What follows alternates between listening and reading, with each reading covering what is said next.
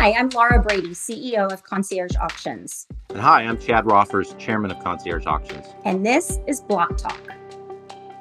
Welcome, everyone. Really excited to be here today with Mark Davison, who's the Chief Creative Officer at 1000 Watt and is one of my favorite marketing, branding, creative minds that I know on this planet. At Concierge Auctions, we are a real estate auction company. We sell luxury properties alongside the real estate brokerage community around the world. So we've been in business for about 12, almost 13 years. Mark and I were just discussing before this call that 1000 Watt was founded around the same time as we were. And Mark and I actually go way back to those days when we both worked together at the beginning of our businesses.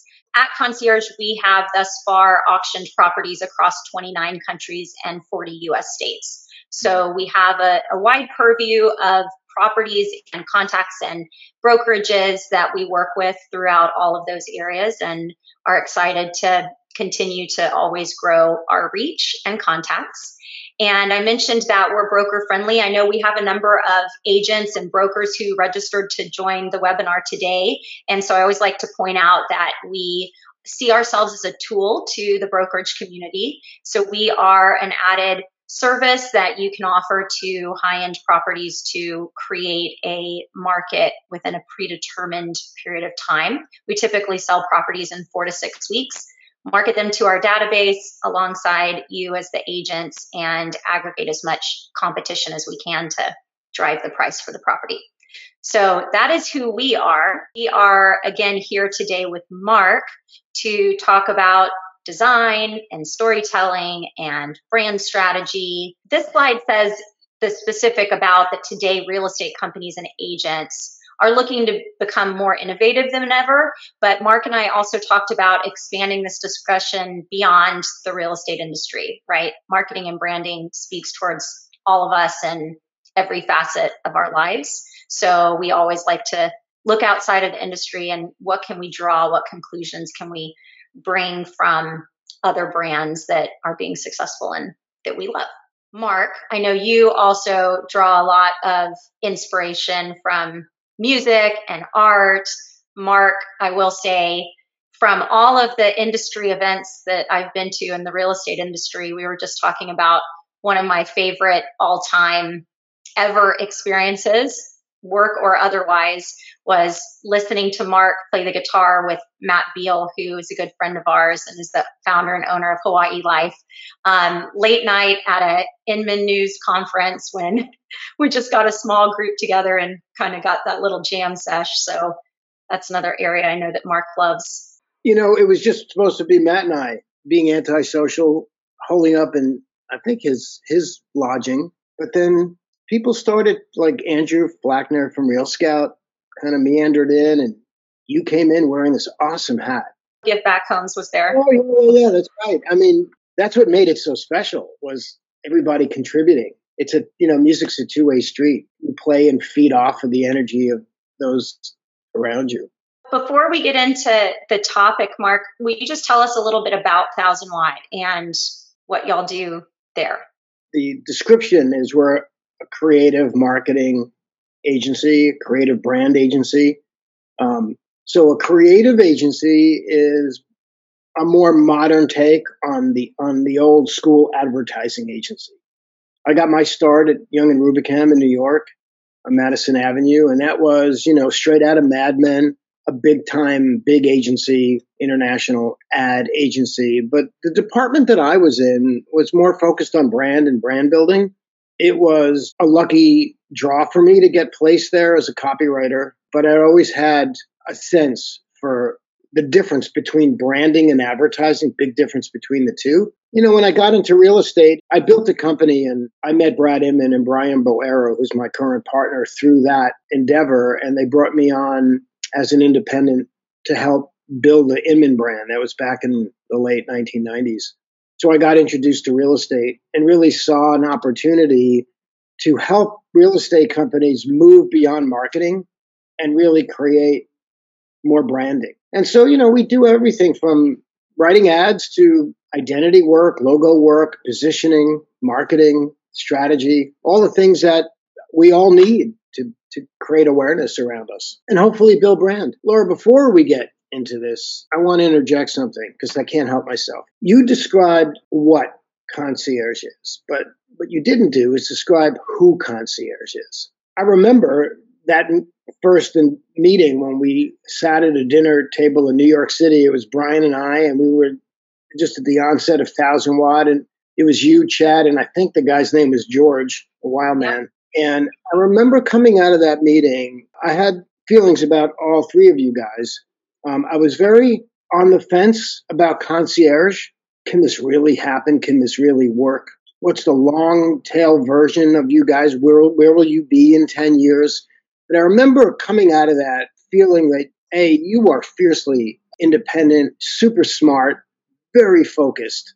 And you've built a company that has morphed and changed. You have overcome obstacles and really created something more than what the word auction actually says on the surface. And it built an extraordinary business. And I think that really speaks to who you are and who the brand is. That, for me, is always more interesting of a story to tell than like what a brand does. I like that. What is the who? And also the difference between what is a brand's identity and voice and then what is branding and what is marketing. So I know you have probably a clearer picture than most do about those distinguishing points of brand, which actually makes me think I do have a couple questions that I have in slides here. We don't have to go through all the questions exactly because I know you and I can just start talking organically when we get talking together. But this first one, how do you discover and build a brand's identity and voice, is something that, well, you teed up nicely by asking, what is our voice? And I know you come into every project like that, asking, who are you? Not just what are you wanting to accomplish, but who are you? And how are you different from others that might be wanting to accomplish the same thing that you are? Can you talk to us a little bit about that? I think for those who are established businesses, or even if you're thinking about starting a business, there's a lot you have to think about. You have to think about your product line or your service line and where your niche is, where you're going to be successful or not successful, who your customer is. But then there are like the micro details. So brand identity, it's like our own identity. We each as an individual have an identity, and it's probably, we don't think about it that much. I mean, some people think a lot about it and put themselves together based on that identity. But even like what we wear and, to go to work or go out into the world, the choices we make and different products. So like the brand of car we choose, the brand of technology devices, all of those decisions go into somehow identifying us in the world. So like identity is whatever a company creates to identify themselves so that the world can catch a vibe about who and what they are. It's the curb appeal. It's the cover that you judge the book by. They're very powerful things. And voice is just one of many, many, many elements within the branding or marketing that create sort of consistency. There are great examples. I think of like, if anybody uses MailChimp, you know that like when MailChimp communicates with you, there's a certain personality trait that comes across. We call it the brand voice. It's how they speak. It's the words they use. It's even like when you send off a MailChimp and there's a little message congratulating you on the send off, like that's its voice. How you craft those things, you can either just wing it, not a very good idea, because then you'll be all over the place, or you can architect it. It's through the architecture of that whole entire brand foundation, which is critical. So how do you do that? Well, I think you and I do the same things in different industries, right? Like when you go to list a property, you got to learn a lot about the seller and what the seller's going to want, how to meet their expectation, how to set realities for them, how to market the property. You got to learn about the property, right? Like so many details involved in getting that figured out. I have to do the same thing. I got to send a team in and really like open up the client and get beyond the surface. Like here's an example. Every broker who's independent will say, well, we're an independent local brokerage. Okay. You and 20 other brokers in your community are. Or we're a family-owned brokerage. Okay. So many. What does that mean? We really pull back so many layers to where we start getting to places where they don't know the answers to the questions, and that's okay. It's not a test.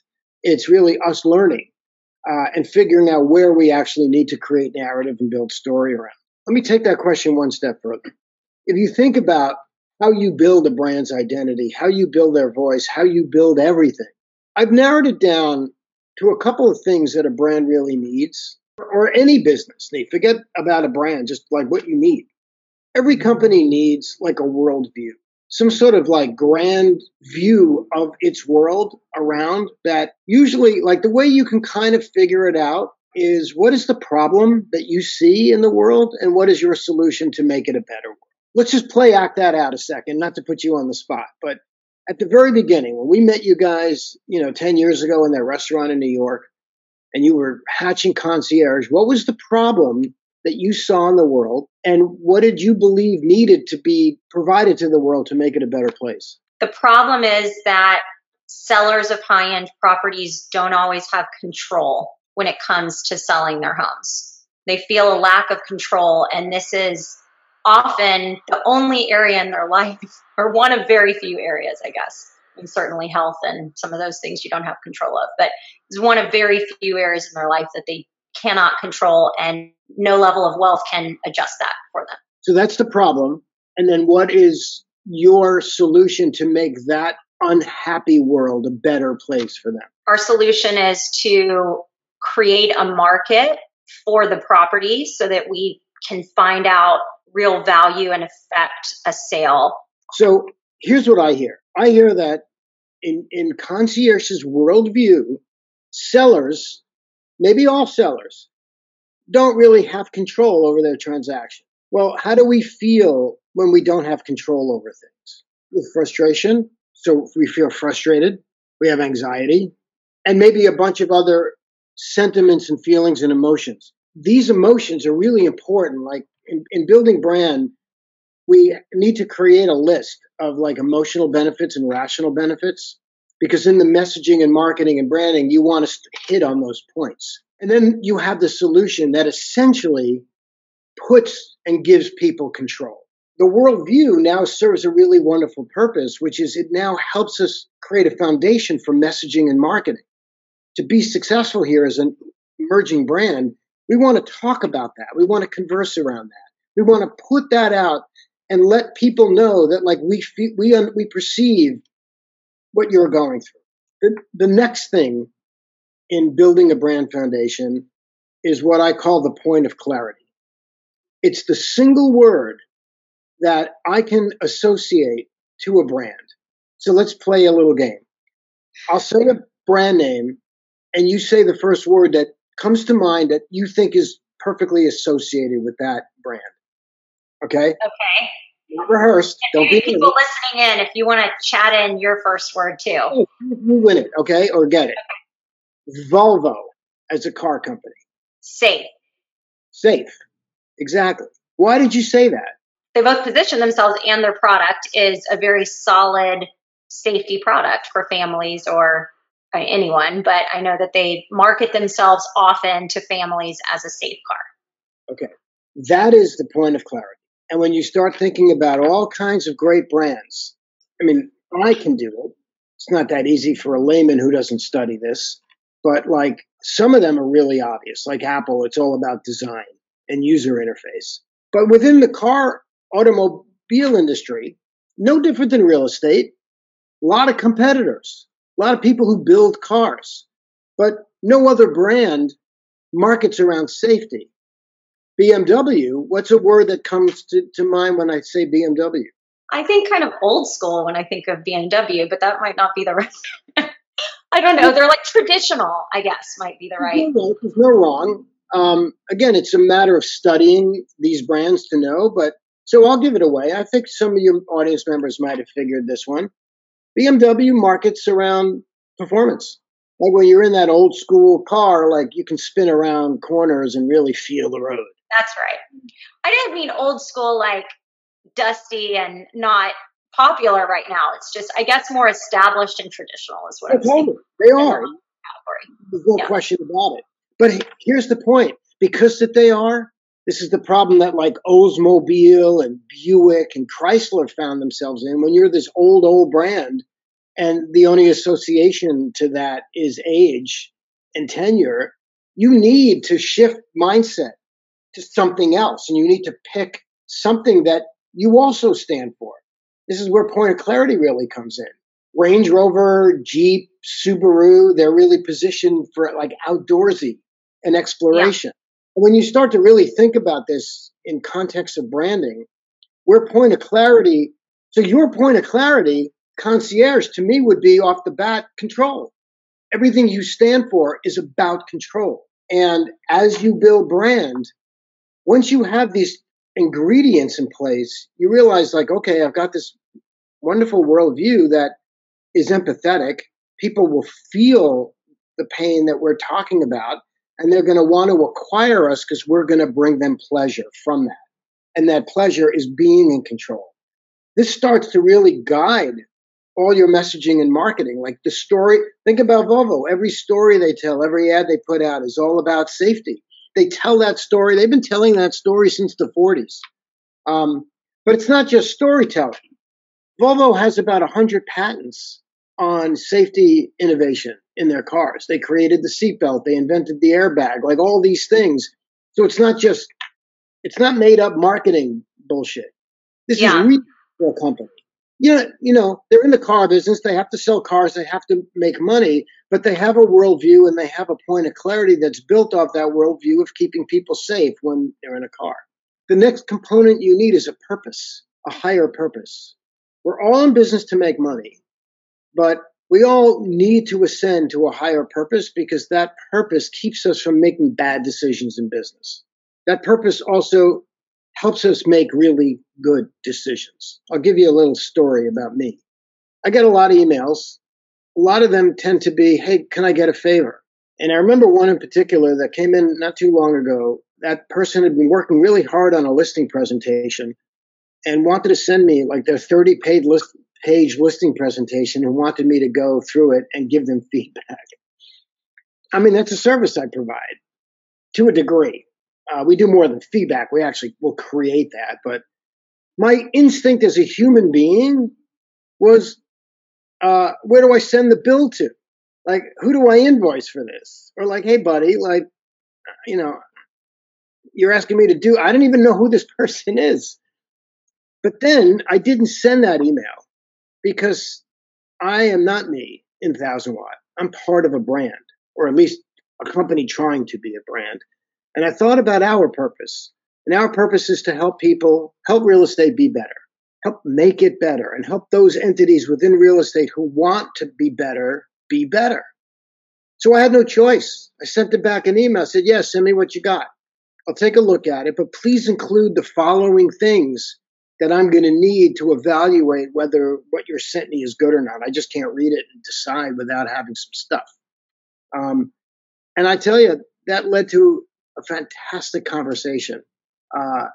And, you know, things like that continually lead to new business opportunities when you have a purpose. All great brands have purposes and they tell stories around those purposes, and we can talk about many of them. I think this Block Talk is part of your purpose to share. Like, why do you do Block Talk? What is the reason why you do it? We've thought about doing a webinar for a long time. And when, you know, the COVID situation came about and everybody was inside so much, it was like the perfect opportunity to start it and to share knowledge. I think there's been, you know, so much knowledge seeking in the past 6 months that, yes, you know, some of us would always listen to blogs and read books. Some of us wouldn't, but now is the perfect time to kind of grow yourself as a person as well as growing your business. So we thought of it as a way to connect more people together and do that. What happens when people become more knowledgeable and more educated? Then they have more ability to give back their skills and knowledge to the world. That sounds a lot like your worldview. I say it sometimes like the ABL, the always be learning. I love learning, and I think it's our duty on this earth to give our talents and knowledge to better everything around us. And as you have to continue learning. I mean, you think about it, as we're growing up, we're schooled in the United States from kindergarten through high school. And then after that, there's no, organized way that people continue learning. So how do we keep growing? We have to seek it ourselves. So here's what's so cool about this. We all have companies, and we all, if we're successful, we pride ourselves on our ability to run an organization. A lot of times, the work with us begins to reveal things you don't realize about yourself and your organization. And when you go through like a discovery, like what we do, you come away with a whole new sense of how well your instincts are or aren't, and what your company really is beneath the layer. So check this out. When you share knowledge, empower people with good information, you actually give them more control over aspects of their life. Whether you realize it or not, Block Talk is an extension of your brand designed to act upon your purpose, which is to harp on this point of clarity, which is to give people control. It's a perfect extension of your brand. I think that's cool to know that. It is. Yeah. That's why I love what I do, because like I discover all these connective pieces within companies. Because once you have all those pieces together, what opens up for you in terms of marketing and advertising is unreal. The next piece, the next ingredient that's really critical is the audience. You really need to know your audience. I'll go on record and make a stereotypical, generalized comment that most agents and most businesses, don't really know their audience. They think they know their audience. Oh, my audience is buyers. My audience is sellers. That's very high level. And I would say that, yeah, you know they're called a buyer. That's a category. But do you really know the buyer? Like, how well do you know your audience? And I don't think that you can really know an audience until you understand their pain and pleasure points during the journey of a transaction. There's a science called consumer journey mapping, which is just simply figuring out where along the trail do people have moments of joy and moments of hardship and pain. And for a brand, if you can actually map that out and isolate that, and I know you guys you are well educated on those moments of joy and pain. What happens is when you know where there's a moment of pain, and sometimes you can't avoid the pain. Here's a moment of pain in the concierge world. I got a $10 million home. I think it's worth $50 million. You're telling me it's worth 10, but you might get 8, and I'm having pain around that, but it's like, whatever. I've had it listed for 4 years. Let's go. And the best offer I get is 7.2 million. That's a pain point. You guys have figured out how to move somebody through that moment.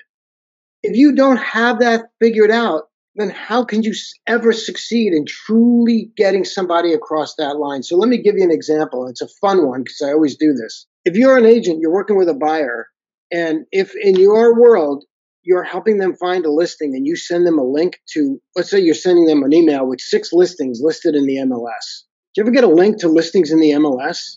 It's a freaking nightmare looking at an MLS website. It's literally like you've been taken back into the 1990s. It's a pain point because when you look at that information, you can't find anything. You have to stare at it for minutes and minutes and minutes just to find where the price is. It's a pain point that agents don't ever deal with. They just send you the link. Hey, here's 6 listings. Take a look and let me know what you need. If you know where a pain point is, you can deal with it. And one way to deal with it is just send an email and acknowledge it. Hey, I'm about to send you a link that's going to send you into the past. And I'm sorry about that, but here's the reality. The MLS has got the most updated information, and I know their design is kind of crummy, but the info is really good. Yeah, and look at the top right to find the price. Exactly. Like, here's where you'll find stuff. And if you have any kind of a hardship, just text me and I'll walk you right through it. Like, just deal with it. If you can turn pain points into pleasurable points, it's a win. If you can turn moments of pleasure into pure ecstasy, man, then you're really on the map. And this is another component within. So think about Apple. Ever buy an Apple product and get that box? Yeah. Opening that box is like so much fun. Not to sort of steal from Marie Kondo, but there is a spark of joy opening up an Apple box. You already bought the product, but like they double down on the box experience. if agents think about how to double down on moments of pleasure and turn them into moments of ecstasy along the journey, not just once at closing when you give them a gift that may or may not really be what they need, that's the pathway to brand. And then the final component is image. You need to have an image. You need to look good. You need to look buttoned up. You need to look like a finished product, a finished entity, even from the get-go. And that's where design is so important, right? If a picture tells 1,000 words, a brand image and a brand design and a brand identity can tell 1,000,000 words. And once again, this is where you guys have just put so much effort into packaging Concierge. I still have a book from years ago you sent me, this big, thick, white book. Remember that? The key book. The key book. It's just so beautiful. And I don't think it took that much to take it from being, hey, we could have saved ourselves a few bucks and made it okay, to making it hardcover and like a permanent fixture in my life. Visual identity. It's the book. It's the cover that people judge the book by. We all as human beings react to the way things look. Agents have probably had this happen 1,000,000 times over. You pull up in front of a home and the buyer doesn't even want to walk in because the outside looks crummy and the agent is saying, no, you got to get inside. It's got what you want. Don't worry about the outside. We can always paint or always landscape. But, once that consumer gets that turn off, they're gone. They could be gone forever. It's a lot harder to get them across the finish line. So I did a little sketch just to take you through. So here's Laura Brady, a little logo for Laura Brady, the agent. It's nice and simple. It's got a nice type in a simple little box. And I would call this sort of like default idea number one. So let's tweak it a little bit and let's strengthen the font and strengthen the box because, as I told you, Laura is fierce and strong and has a vision and doesn't stop at anything. And that sort of light treatment doesn't quite get Laura to where, because that identity has a job to do. It's not supposed to please you. It's supposed to tell the world about you in ways that you may not get a chance to. So it's an employee. It has to serve a purpose. So, but Laura's also got personality. See that rectangular box? Kind of feels a little bit too straight for Laura. Look at you in the pink dress, lipstick. Like, I know you. You're exuberant. You're exciting to be around. Like that second, it looks corporate, a little bit too corporate for who you are. So by rounding you out, takes it another step further. But it's still not good enough because that looks a little bit generic. So we embellish it a little bit more and put it in a circle and like separate Laura and Brady. And like we're now trying to really play into some of the attributes that make you you. But at the end of the day, I kind of look at it as a chief creative and go, you know what? Now we've taken it too far. Maybe it looks kind of cool and different, but it's lost the essence of Laura. So part of visual identity work is also having a good editorial eye. So if we go to the fifth notion and stream it all back and put a little bit more weight into the typeface, a unique custom typeface, and put a period at the end, what we can say, we now have landed at draft concept number one. That there's still a lot more work to do, but you can just see the evolution of like identity design trying to capture the essence of Laura. And I felt like, I just whipped this up yesterday. It took me 10 minutes. I love it. Thank you, Mark. Weeks and weeks, but like, I feel like number 5 kind of captures you to a degree. It's a type that feels you. And so hence a little education just on building out identity, building out design, using science to really articulate what the brand is all about, what its worldview is, what its point of clarity is, who its customer base is. That identity has got to articulate and reach all that. So those are like the 5 building components of brand. And then also one thing I keep thinking of that you were talking about before is the personality of the voice with you. So I remember reading your blogs 10 years ago or so, and you write so well. And specifically, I remember enjoying the action of reading the words, because I come from just having much more of a like strict PR writing kind of style. And you write with your stream of consciousness, right? Like grammar is not how you learned it in school. It's how you read it and how it's evoking a spoken word. And so to me, when I think of your personality, and your personality comes through in your writing because of that. So considering that as part of the brand, like however you're writing taglines or writing, commercials or emails even that are in keeping with the consistent personality and type that people then get to know. Like if I get 1,000-watt email, I can tell the difference between the way that Brian has written or you without it having your name as the author at the top. That's an interesting thing because he and I write so completely different, as does Jessica, who wrote this amazing blog post yesterday just about COVID and the times. Oh, it's great. But they all read like 1,000-watt. Yeah. And this was always a thing for us. So brand tone and brand voice are critical elements in conveying sentiment, conveying purpose, conveying humanity. Like we're all taught we're given these sound bites, Laura, right? Of like, be more human, be more authentic. I don't really like those words. They just feel like sound bites. The bottom line is you want to be you. So when they get something from you, it should sound like you. It's why I always rallied against companies like Happy Grasshopper that like creates your marketing and writes your words that you send. That's not you, it's someone else. And there's something so not authentic about that I believe you're better off not writing anything, not sending anything, than sending something somebody else wrote. Breaking down tone and voice here's the thing. It comes from listening.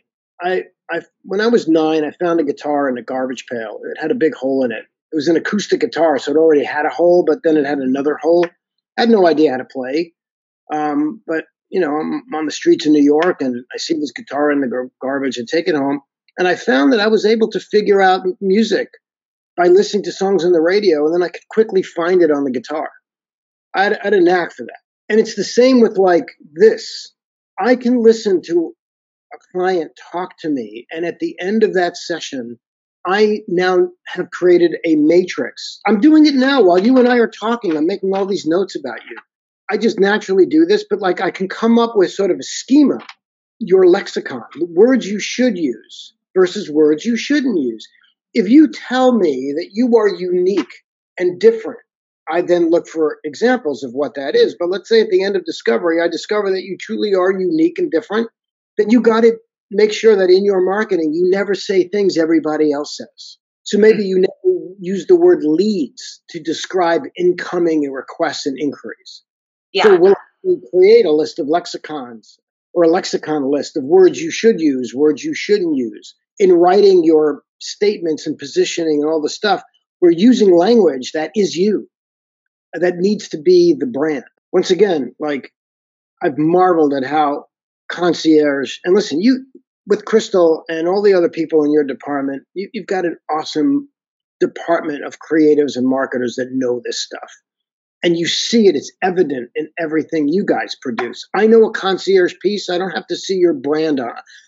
I don't have to see your logo to know it's from you. Tone and voice comes through imagery, the kind of pictures you take and how you frame them, how you light them. That's tone, that's voice too, like it's in everything. Again, if you want to separate yourself from the pack, you can try to do it on your own. That's cool. Some people are really good at it and some are not. But figuring it out and maintaining its consistency across. We did a job recently for a company who wants to move in the high end. They kept using the word luxury, but they're not high end. They're professional and they're great at what they do, and they can provide these great services.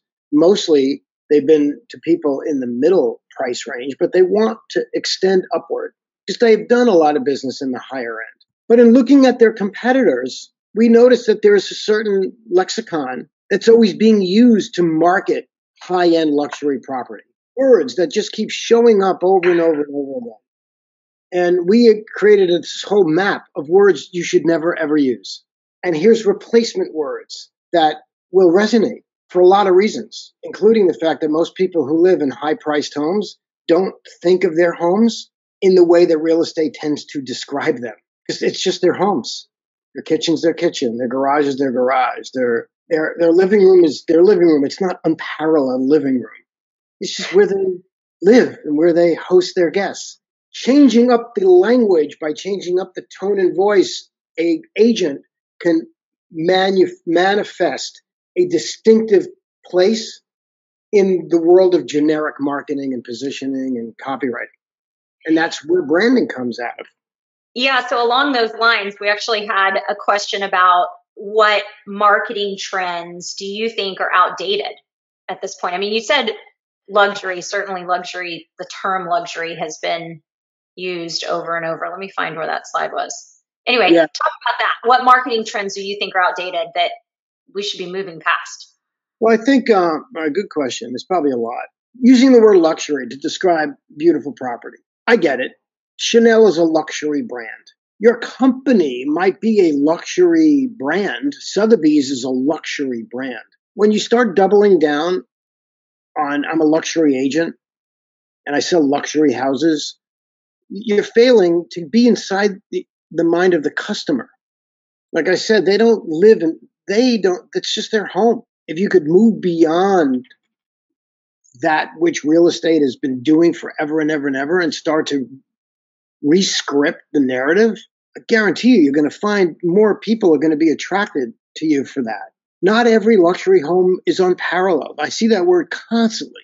Not every agent needs to have an image of themselves standing in front of a Mercedes-Benz. Like it becomes generic. That's not luxury. Anybody could lease or borrow or walk down the street and find a Benz and stand in front of it and have a photo taken. That's not unique. It's not special. Luxury, what is luxury? It's a ladder of benefits that you provide that others don't. Design and write and market that extend and accentuate that. So I think the use of buzzwords would be an outdated marketing thing. I'm gonna rat-tat-tat through some ideas, and feel free to jump in. I think creating promotional only social media is sort of the thing in real estate. There's so much promotional, but if everybody's promoting, then nothing stands out. Again, I'm all about doing things that stand out. So in a world where everybody's promoting, you got to do non-promotional stuff. But there's some statistic that I read recently that like 55% of consumers back out of brands where all they're doing is promotional marketing. Now, look, sometimes you have to promote. You have to promote an event. Like you have an auction coming up. You got to promote that. So that's cool. You need to do that, but you need to offset that with other things. And we'll get into this hopefully, but like those other things are storytelling and other types of marketing. So I think creating promotional only, specifically on social media or anywhere, is a trend that was never good, but today it's not good at all because most brands today are investing heavily in storytelling. We could do a whole entire session on storytelling, but it's like storytelling is what you watch when you watch the Super Bowl, and every single ad is like some little mini trailer for a movie. It's a story about people or a story about things, and there's no product positioning. What the brand is doing is they're telling you about their purpose. They're marketing around their worldview. They're targeting your emotions because they know you and they know what moves you. So like storytelling marketing, and this is not that hard to do in real estate, but you really need to know yourself and know your customer to be able to do that. I think another thing that's probably trended out is easy versus effective. Real estate is notorious for like saying agents, hey, a tweet, do Twitter, do Vine, do TikTok, do this, do that, just do all these things. It's easy. You could just dance in front of your phone and put it on TikTok and you're marketing. Actually, that's really stupid. For a brand to do this, unless the brand is built around marketing, dancing and entertainment and, like it's a brand component.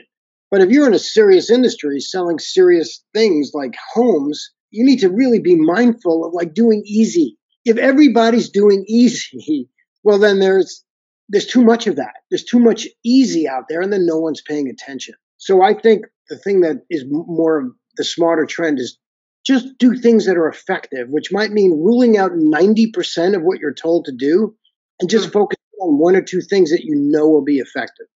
Does that make sense? Yeah, it does. Really having to hone your attention, because also if you're so scattered across a lot of different channels, then you're not really an expert at any of them. That's actually a trend I think that's trending out too, is being all over the place and specifically using the same content all over the place. You have to know what you're doing. So technically, you can create a TikTok and put it on Twitter, and that probably is compatible.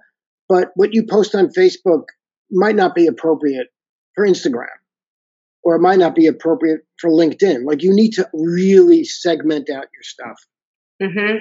Like, what agents don't do most of the time is not rely on analytics. And I think that's like just winging it and pushing stuff out and not really relying on analytics, like not studying what works and what doesn't work. Because we'll often say in discovery, when we're like working with a larger company and we're talking to the marketing department, we ask them, like, what's your methodology? Like, how do you measure success? Tell us what's worked and what hasn't worked in the past. And sometimes we don't know. If you're in marketing or doing marketing, you have to know. Yeah. We know at 1000 Watt what blog posts we write get more hits and more reads and more shares than ones we don't, than ones that don't. And the stuff that don't, we try not to write about that anymore. We move on. We focus on the things that people seem to need. I get a lot of stuff from agents, and a lot of it's text heavy, and it's a lot of reading. Now, listen, I'm a writer. I have a team of amazing writers at 1000 Watt. So we value the written word. And we think that you can write as many words as you want as long as they're good. But if you're just creating text to create text and I can't hang on every single word, then you need, I think that's trended out. There's a time and place for copy. And I think knowing when you can double down on copy and when to tail back from copy and replace it with image. Pictures tell 1,000 words, a video. Like, there are other things that are trending, that are smarter and more effective. But if you're not a skilled writer and you really don't like understand how to create sort of rhythm and lyric and melody in your writing, less is more. I think also what's trending out, Laura, believe it or not, is big hero images that are full bleed on websites. So a website is a marketing platform. And every real estate website's got a big full bleed image of something. And it's usually a house or a community or what else? We put lifestyle in some of ours. It's mostly homes and community for real estate agents and brokers. In your case, everything you do is geared toward your primary customer. And I know you invest heavily in photography. Most of what I see in real estate is stock. So that's trended out. Stock photography, from hero image down to any image on your website. If you're using stock photography, you know what? You run the risk of using the image of the young woman or the man who is also the model of the erectile dysfunction pamphlet at the pharmacy. You just run that risk because, like, they're using stock photos too. Stock photography is the worst curse on real estate. You need to use original photography. But let's talk about that hero image full bleed. Everybody's using a house. Everybody's using a community. What else? There's a million other things you could be doing, including not using any photography, but just going with beautiful type, color, words, really good words. It doesn't need a picture. Sometimes the picture can be distracting. It might tell 1,000 words, but you don't want to tell 1,000 words. You want to tell 6 words, like your ultimate value proposition. Answer the reason why I just arrived at your site. So I think the trend of just sort of generic copy and generic imagery and generic design, everybody's got a full bleed, big hero image. You should be the one that does it. No different. That's a great point. And then it puts more importance on, again, the written word and making sure that the tagline is right and is in line with your positioning. Mark, what's your opinion on ornamental or decorative branding? I don't know exactly what that means. What does that ring to you? It could mean a lot of different things. I will respectfully say that, like, the word branding gets misused at times in real estate. Okay, here's a soundbite. Marketing is what you create to get people to buy your product or service. Branding is the action you take to get people to believe in your marketing. That creates an amazing distinction between these two elements. And so sometimes I get questions asked like that may actually be referring to the marketing, not the branding. So if that individual can expand on that, that would be great. So one thing I do want to hear from you on, Mark, is what's one of the harder branding projects you've had to tackle? What have you come into that's been hard, and how'd you overcome it? We've been working with a lot of agents and teams lately. What I have found to be difficult is getting them to be honest in their responses to us.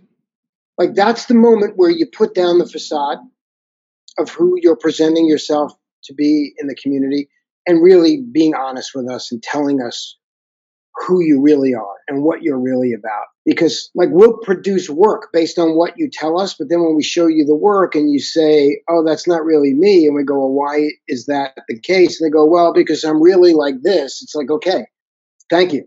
There was a client who I love to death who acquired 6 or 7 different brokerages over the years, over a 20-year period, and had to combine them all under the one brand. And they were all fiercely independent, and realized that just the cost of managing 7 distinctive brands was just too much. And if they're all different, they lack the ability to manifest true footprint. So they had to put them all together under one roof, create an identity, a new identity for the whole new thing, and then roll it out and make everybody happy. The rollout was planned for a Wednesday. I flew into New Orleans on Tuesday night, and when I landed at 2 a.m., there was a text on my phone that said, please don't come, we're about to shut down because of COVID. So the difficulty there was, how do we unveil all of this to people who knew nothing about it when we can't stand in front of them in the typical construct of an unveil, which is, in this case, a casino hotel on the banks of the river in Baton Rouge. So I had that morning to figure out how to completely rethink a whole presentation. I got to hand it to the client. You talk about real estate people not liking change. We had to change everything and do it immediately, and they had to buy into it immediately, and we succeeded. That client is Ladder and Bloom. Their leadership, from Lacey Conway to Cheryl McAdam, all the way down, are the most fantastic people, and they just wrote it. And to be honest, like, we were expecting a lot of daggers thrown at them from agents at those other brands who in the morning would find out that they're no longer blank realty, that they've been for 100 years and are now Ladder and Bloom. It took a lot of thinking, a lot of gut instinct, a lot of take a risk. There's danger in risk, but there's excitement in risk. Yeah, for sure. That's huge. And I mean, another change and pivot because of COVID. We're certainly going to look back years later and see the resiliency of, not only us as people, but in our businesses, and change, and those who stepped up and, really made pivots and embraced the change. I mean, for me, it has definitely been a crazy time, but it's also been like invigorating to have, new challenges to have to figure out how to overcome. So what is the one thing, because you guys have always, your whole thing is about control and overcoming obstacle to create solution. You do it every day. What is the one, like, since COVID reality you've had to contend with, like maybe within your own organization or as you relate to your clients out in the world? Because you usually would swoop into a market, be there physically. What is the one, like, oh shit, we can't do that anymore and we have to now do this? Well, we certainly had the same elements that anyone else in real estate sales does of how do we get clients in to see the properties, and how can we do all this safely and keep sales going.